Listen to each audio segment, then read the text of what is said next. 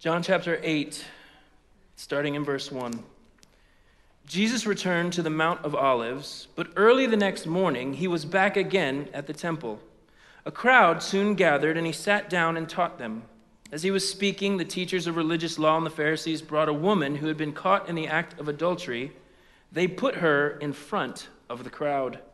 "Teacher," they said to Jesus, "this woman was caught in the act of adultery. The law of Moses says to stone her. What do you say?" They were trying to trap him into saying something they could use against him. But Jesus stooped down and wrote in the dust with his finger. They kept demanding an answer, so he stood up again and said, "All right, but let the one who has never sinned throw the first stone." Then he stooped down again and wrote in the dust. When the accusers heard this, they slipped away one by one, beginning with the oldest, until only Jesus was left in the middle of the crowd with the woman. "Where are your accusers? Didn't even one of them condemn you?" "No, Lord," she said. And Jesus said, "Neither do I. Go and sin no more."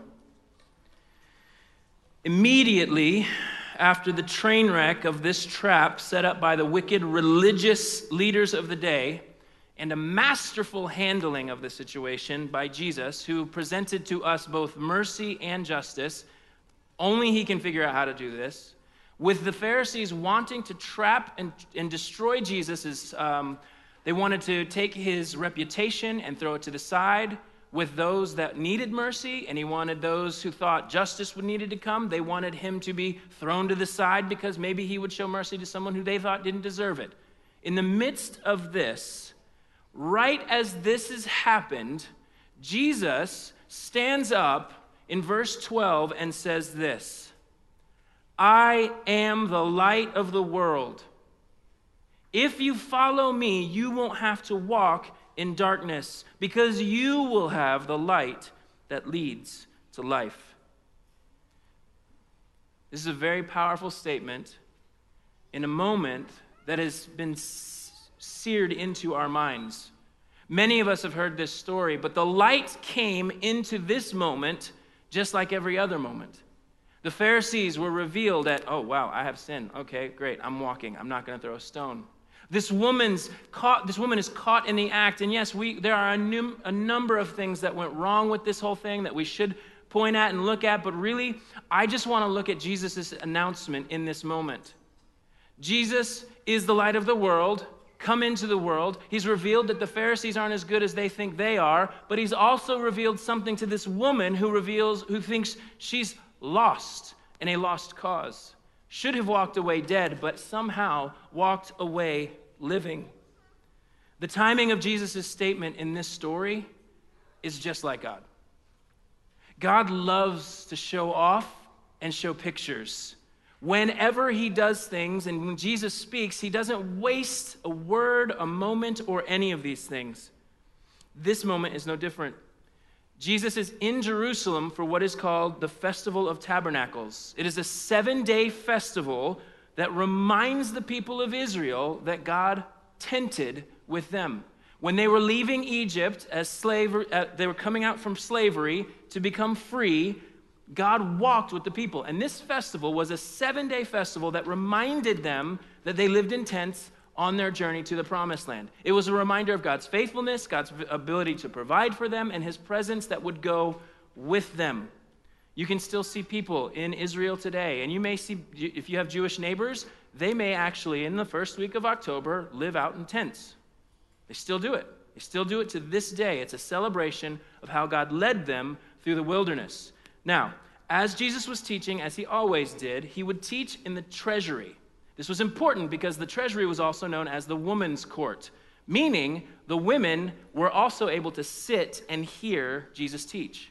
See, if you went beyond the temple treasury, you had to have a certain status, you had to have a certain family name tied to you. You could not go any further if you did not have that. But Jesus always taught outside the temple treasury.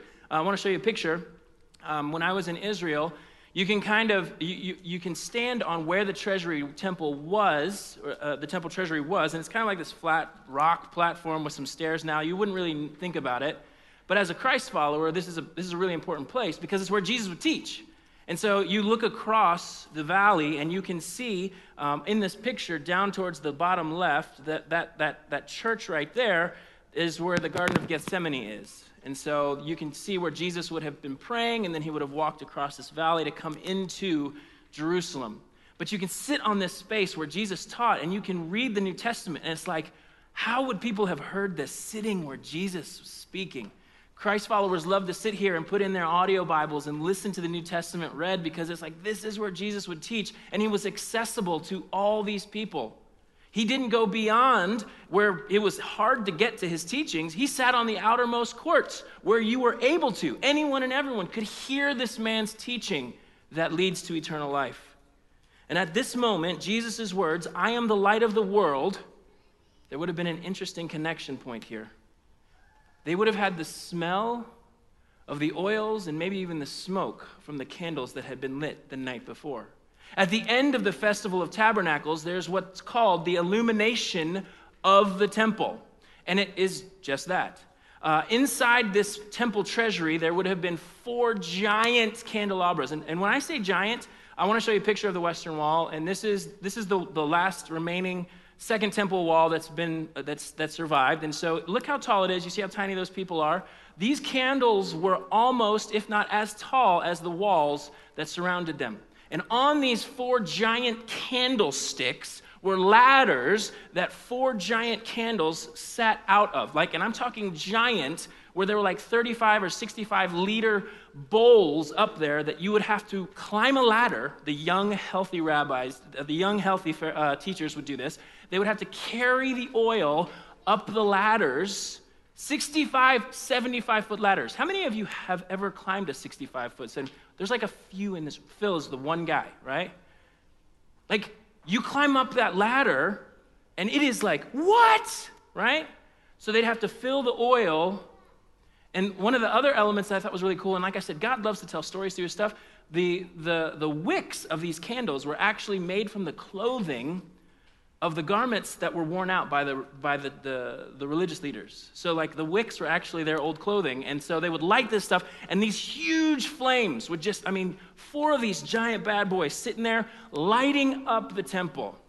Witnesses say that of the temple lighting, when this happened, there was no corner of shadow inside the temple at this point.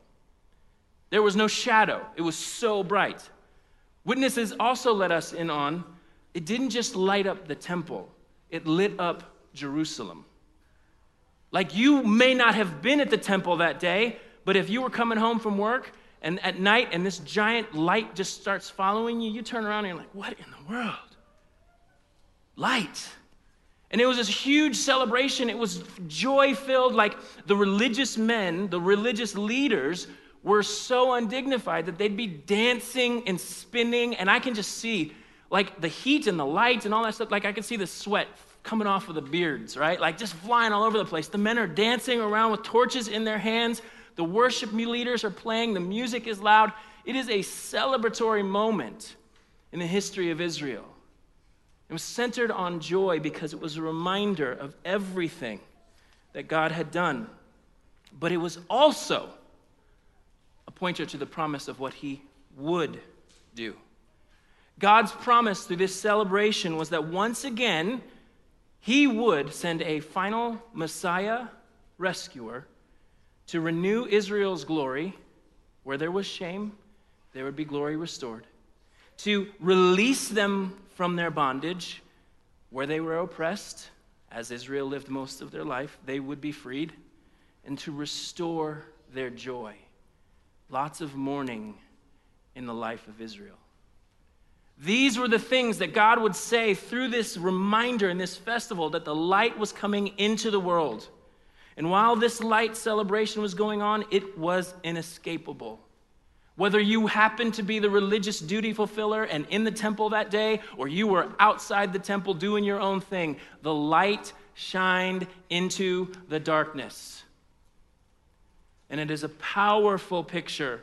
Listen to John's words about Jesus. John chapter 1, the light shines in the darkness, and the darkness can never extinguish it. God sent a man, John the Baptist, to tell about the light so that everyone might believe because of his testimony. John himself was not the light. He was simply a witness to tell about the light. The one who is the true light, who gives light to everyone, was coming into the world. Jesus stands up at this moment in history where the smoke could probably still be smelled. The oil that burned could probably still be smelled. The exhaustion from celebrating so hard could probably still be felt. And he says, that pillar of fire that led you in the wilderness, that was me. The presence that filled the temple, that filled the tabernacle, that was me. I am the light of the world. Your glory is being restored, but it's not yours, it's mine. That freedom from slavery to sin you can't do on your own, that's me. Your joy, I am the light of the world. If you follow me, you will never walk in darkness because you have the light that leads to life. Every celebratory, reminding moment happened in the life of that woman caught in adultery. Where her label was shame, God restored glory. He shared his with her. Where she thought her life was over because of the bondage to sin that she could not escape, whether she gave herself away freely, she was tricked into it, or regularly, that was her lifestyle, who, bound by sin, she had been freed and sent on her way. Go and sin no more. And where there was sorrow for sin, God had returned her joy. And Jesus was absolutely attaching his name to all the things God said he would do for the people. So you can't look at Jesus after hearing him say, I am the light of the world, and go, that guy's just a good teacher. You can't hear a teacher stand up in a place and say, if you want to live, you have to trust me with everything. Jesus said, I am the light of the world. And in a ceremony that was centered so much on Israel's joy, he had come revealing that he is the light of the world. And it's with the same lips that both announced, I am the light of the world. Those lips turned and looked at the disciples and said these words in Matthew. To the disciples, you are the light of the world. Like a city on a hilltop that cannot be hidden, no one lights a lamp and then puts it under a basket. Instead, a lamp is placed on a stand where it gives light to everyone in the house. In the same way, let your good deeds shine out for all to see, so that everyone will praise your heavenly Father. Christ followers realize that the light with which Jesus is speaking is not a light that comes from us. This is a New Age thought. This is a very humanistic thought, human thinking, centering, suggesting that the light is already within us, but we walk in, what you and I walk in comes from God. Paul, the apostle, put it this way to the church in Corinth. For God who said, let there be light in the darkness, he's the author of light, he is light, has made his light shine in our hearts so we could know the glory of God that is seen in the face of Christ. We now have this light shining in our hearts, but we ourselves are like fragile clay jars containing this great treasure. This makes it clear that our great power is from God, not from ourselves. The very first youth retreat I ever went on, there was a woman who was in charge of cooking. She was about a 70-year-old woman, and at the end of each camp, she got to address the campers, and I was not aware of this. This is the very first time I was like, a retreat, cool. Growing in Christ, yeah, I think I want to grow. She gets up and she addresses the kids at the camp. And she says these words, we are all broken jars, and I just want people to see Jesus shining through my crack. I was the only one in the room that laughed because I thought it was a joke. It was not a joke. I was like, we're not laughing at this? Okay, no, we're not. I mean, I'm as mature as they come when I'm in high school. Right? And nobody else is laughing. Everybody else is like, this woman always addresses us with such wisdom. I was like, did you guys just hear what she said? Like, come on. No, it's not funny. I've never forgotten it. She has impacted my life. I don't remember many sermons, but I remember this woman's words. That I want everyone to see Jesus through my crack. You're laughing too, so you're just as bad as me. You would have been there with me. Where were you guys when I was in high school? You're my people. This is it. This is awesome. I like it. But what she was communicating is communicated and understood that Christ as the light dwelling in us. His presence is no longer maintained and held in a tent or in a temple, but the Holy Spirit has come and is dwelling in us. Of Jesus, that's what John says. He dwelt among us. That word right there is tented among us. He built a tent and walked among us. He put on flesh, walked among us.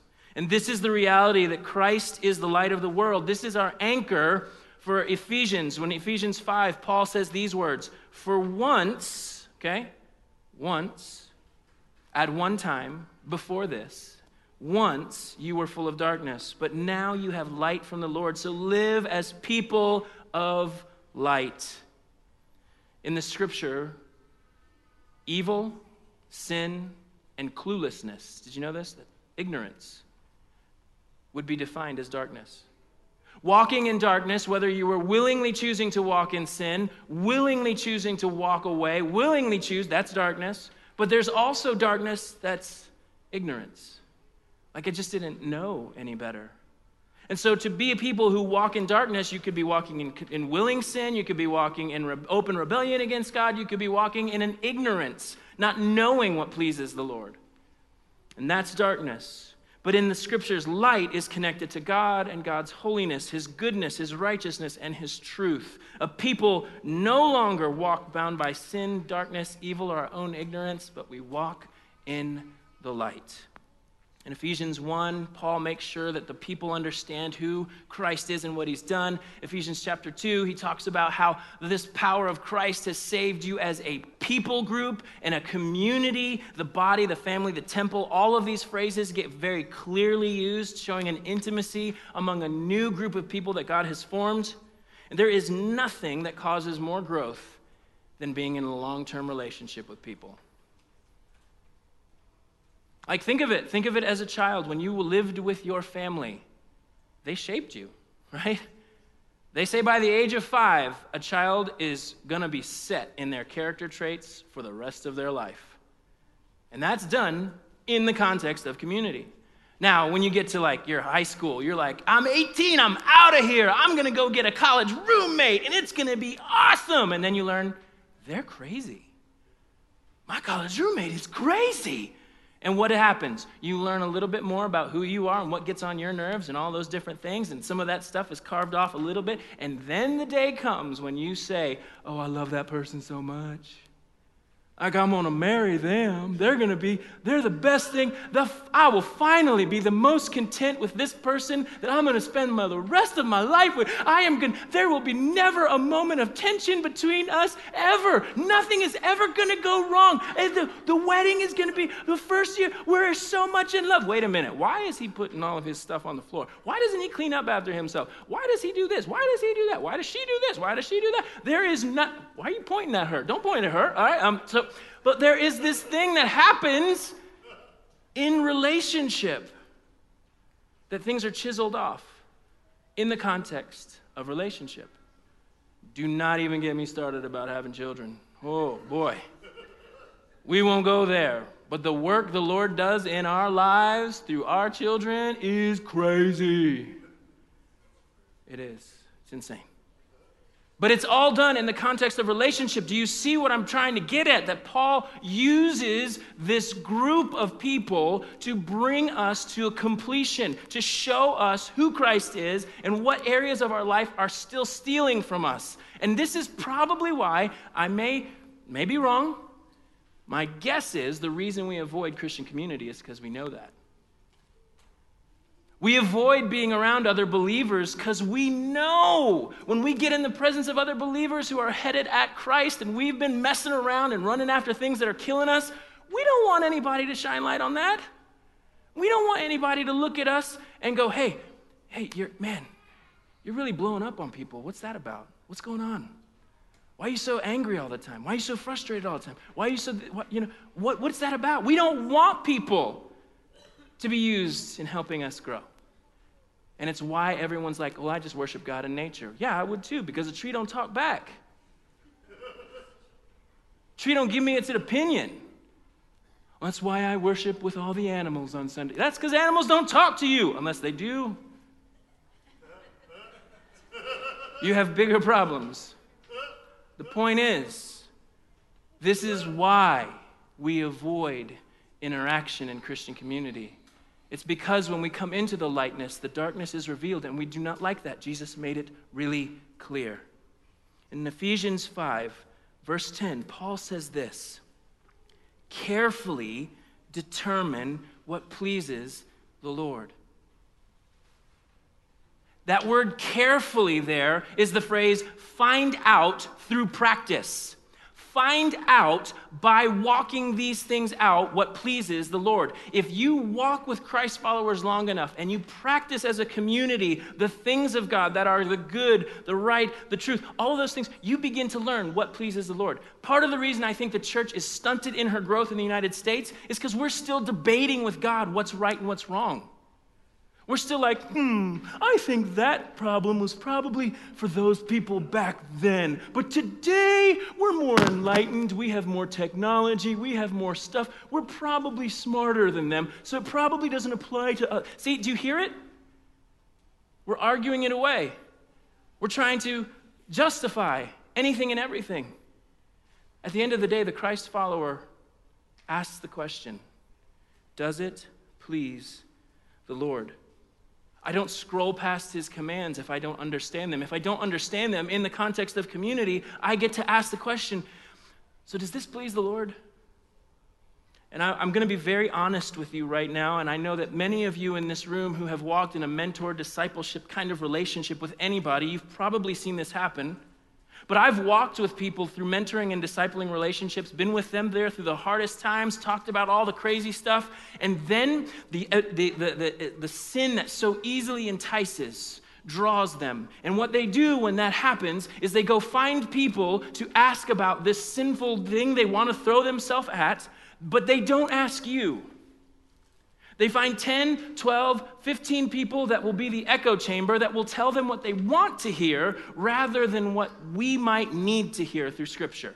It happens all the time. Rather than sitting with the one, and I've had this happen. You know what, Jason? I asked 10 of my friends, and they've all told me the same thing. You're the only one who's told me different.